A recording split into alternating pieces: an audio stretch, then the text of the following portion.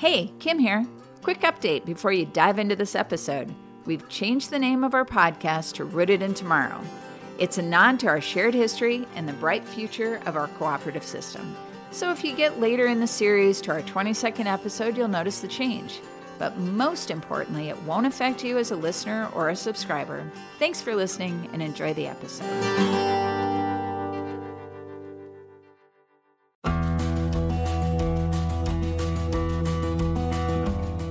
Think about the work that you do. What makes it meaningful? Is it the results? Or is it the process? Or is it the promise of something greater? Being a cooperative means we're in this together to build a sustainable future and feed human progress. This is Something Greater, a podcast by Land O'Lakes, Inc. I'm Kim Olson.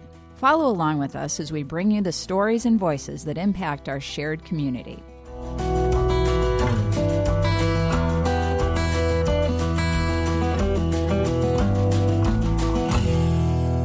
We're digging into the role of marketing at Land O'Lakes while discussing our new dairy foods campaign, All Together Better. To kick it off, we rewrote the iconic farming tune, Old MacDonald. You've heard the catchy chorus, E-I-E-I-O? Well, we hired country music singer Maggie Rose to write us a new version and titled it She-I-O. Take a listen. She had a dream, it made her strong. Works as hard as the days are long. And old MacDonald had a daughter. She-I-E-I-O. Look what she does with what he taught her. She-I-E-I-O. In the latest census from the USDA, 31% of farmers in the U.S. are women. In other words, there are almost 1 million women farmers out there. We rewrote the song for the women rewriting the rules of farming. Go on, girl!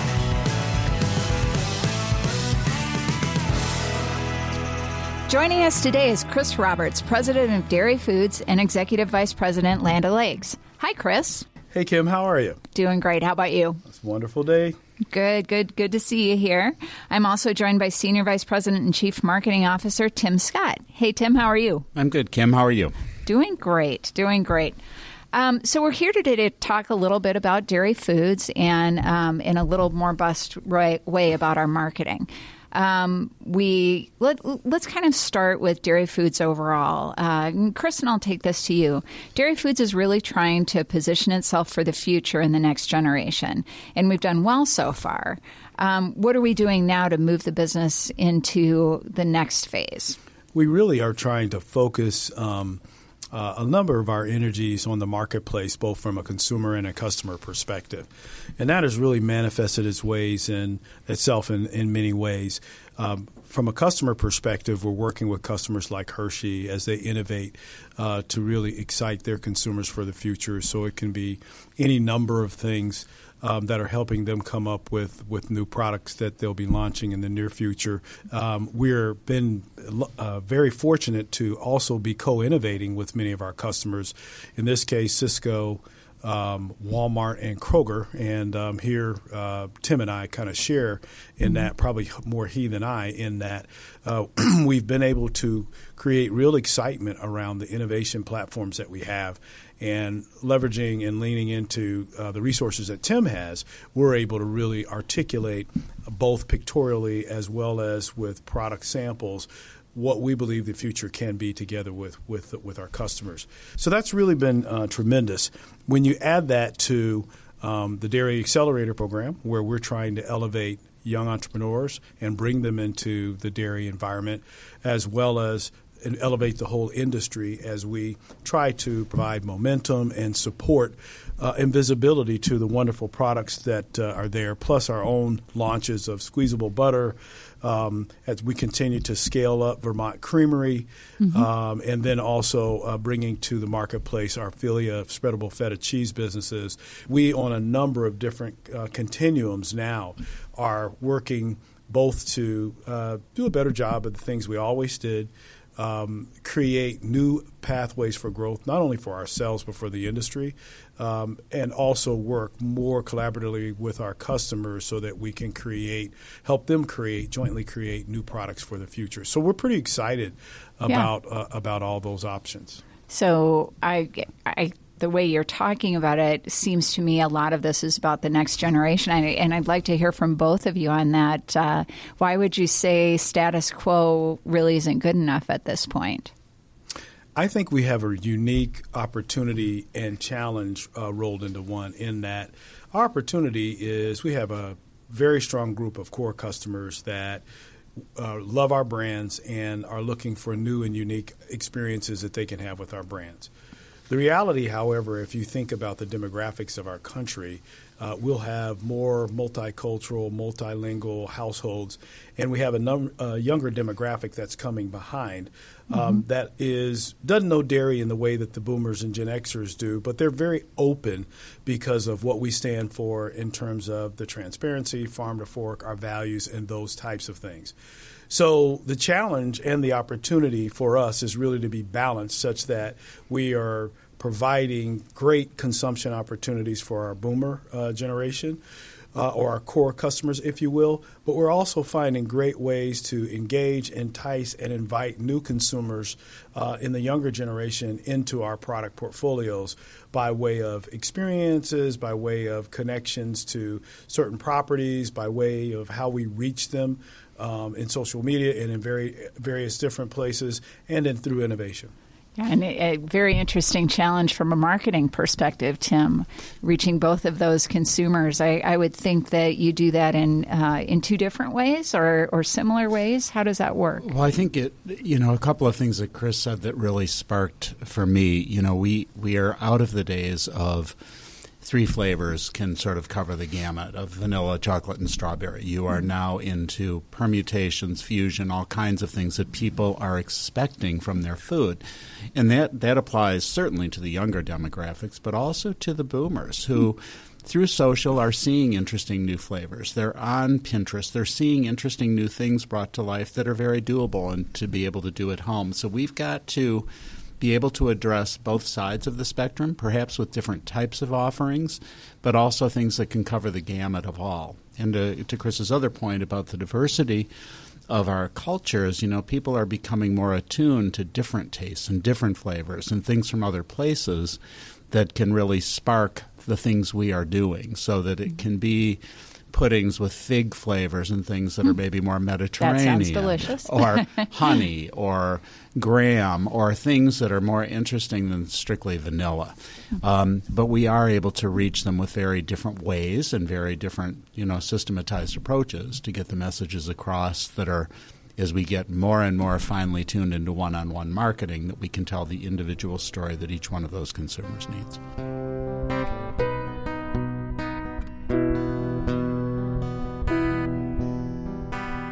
Marketing is a founding principle of our business. When those farmers created our cooperative nearly 100 years ago, it was to solve some specific problems. Things like butter's high transport costs, its erratic quality, and an even bigger reason, the lack of marketing plan to deliver sales. When we launched Altogether Better and She.I.O., we wanted our members to be a part of that. That's why the music video we created features only members and their families, not a single actor.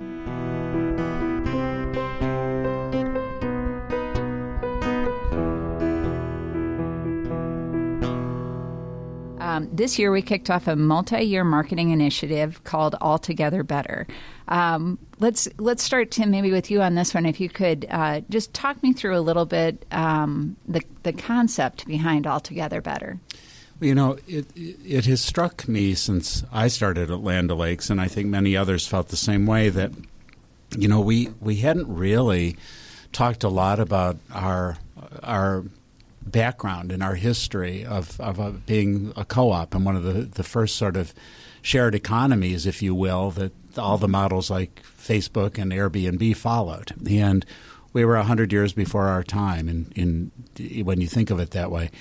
And I think the idea that all of these great people, all of these great minds continue to come together to bring wonderful products to the marketplace with a whole lot of passion, thinking, ingenuity, that it led to the idea of we're all in this together and all together better. And it has helped create a platform on which dairy foods can live for a long time.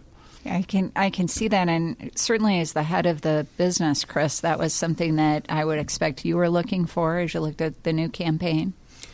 Yes, I think it really epitomized. The values, the core values of our system and enterprise. I think it really is distinct too, in that we would come to the marketplace with that message. The thing that I've also found that's really unique about it is it's also been a great internal rallying cry as we begin to work together and try to engage our teams to be collaborative and transparent with the one focus of altogether better creating demand for our members' milk. Then I think that is something that people can really spark to.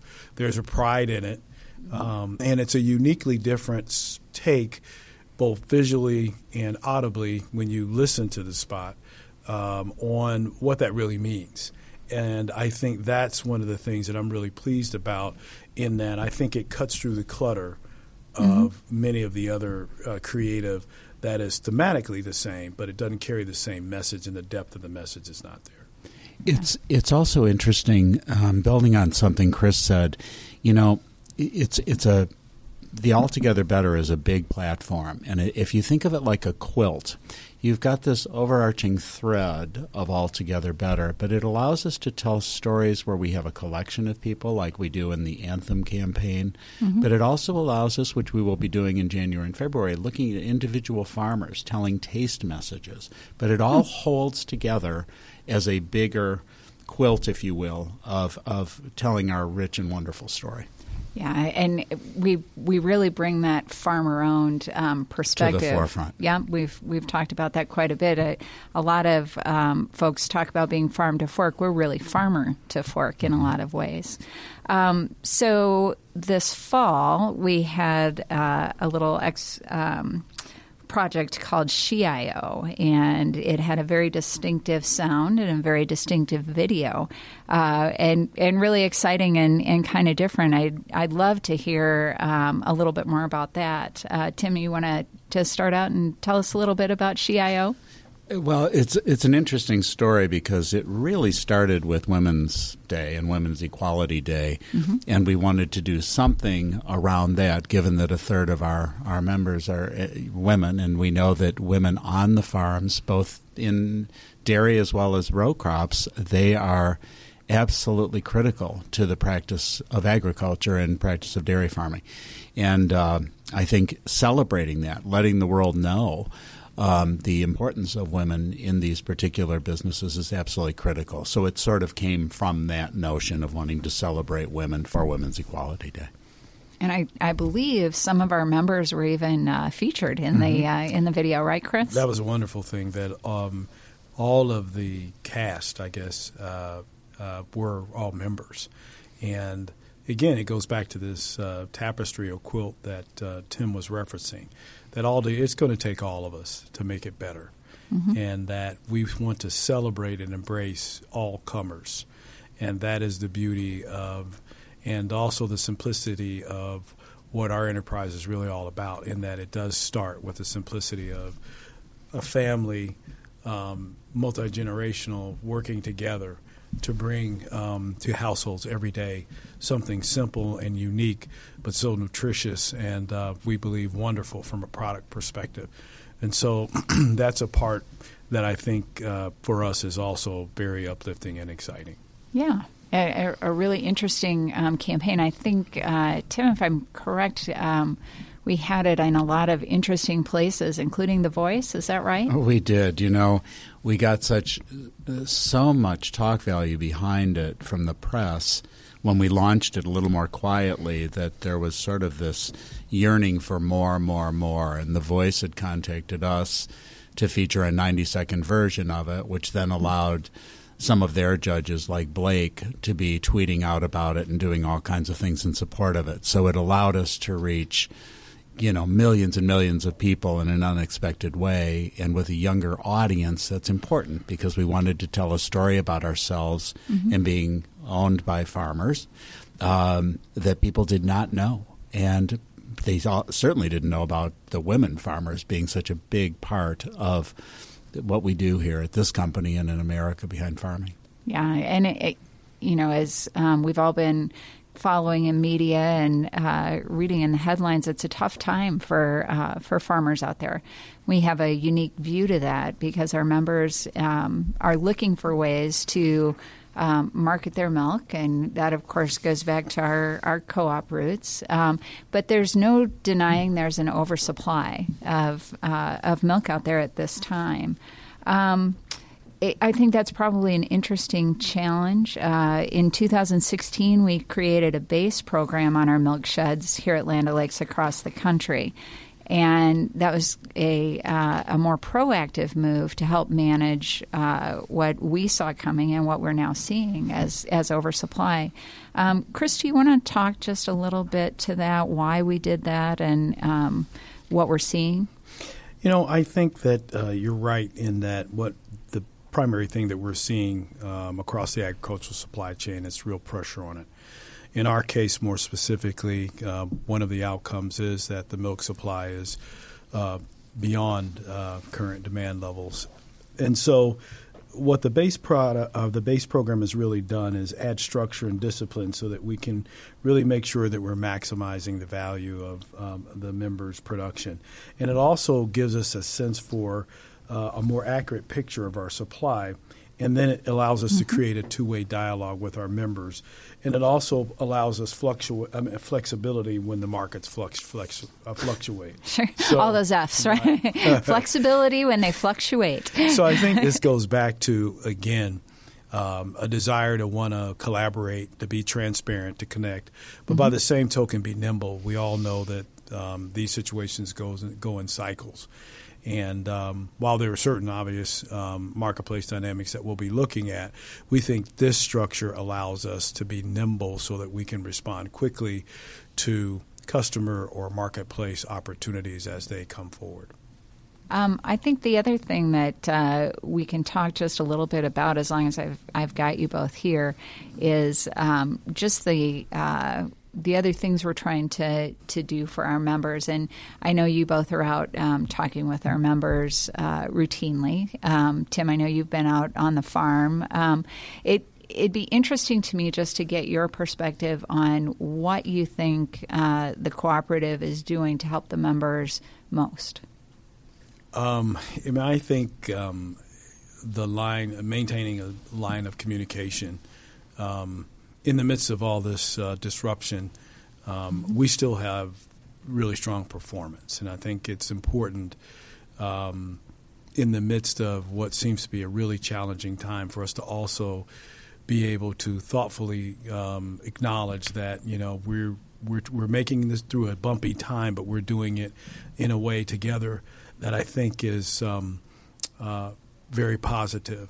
I also think we're continuing to look to do different things. For example, we have a broker system that provides, selling and merchandising assistance for the dairy foods products in store. And our broker came forward when we talked about our membership, and we were looking for new and creative ways to provide support. And they came forward and basically sent us. They have an outline of different opportunities that they might have. For them, they're having a real challenge keeping and getting merchandisers for in-store and also people who are actually doing sampling in the retail outlets. And so together they quickly put together a list with our member relations team and come to find out that I think like 80% of our membership is within 20 miles of a retail outlet. Really? And so they now are going to be actively recruiting and opening themselves up to our members so that, here we go again, all together better. Yeah. How can we help one another? How can we continue to ensure that we're positioned correctly to satisfy the consumer need? How can we provide something extra for those of our members who might actually want to take advantage of that for any number of reasons? And so I think part of it is the system. I think part of it is the processes that we have in place that allow us to communicate, that allow us to be nimble, that allow us to kind of be really thoughtful as it relates to both where we are, but more importantly, where we're going and what dynamics will get us there. And then I think it's also the openness and the flexibility to look for new and different ways to take care of and look out for one another as well.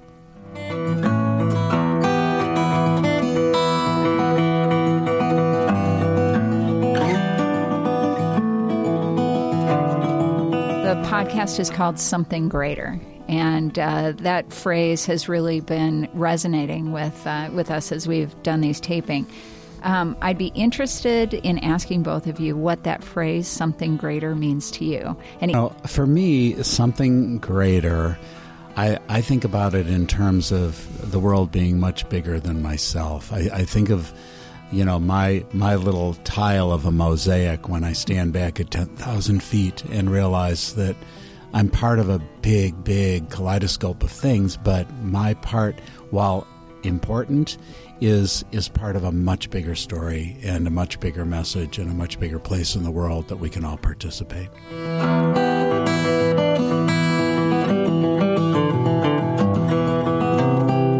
I think the something greater for me is the fact that I'm able to be engaged in and involved with people like Tim as we walk life's journey, and we try to use the transformative power of milk in a way that makes us all together better, if I can tie those two things together. Fantastic. I'd say that's something greater.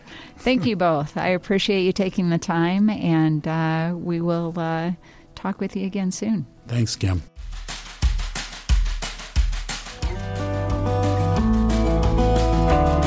Thanks for joining us. The Land O'Lakes Something Greater podcast is delivered monthly via our Member Connections newsletter or on our website. Just go to landolakesync.com, then click on Members at the top right. We're also available wherever you find your podcasts.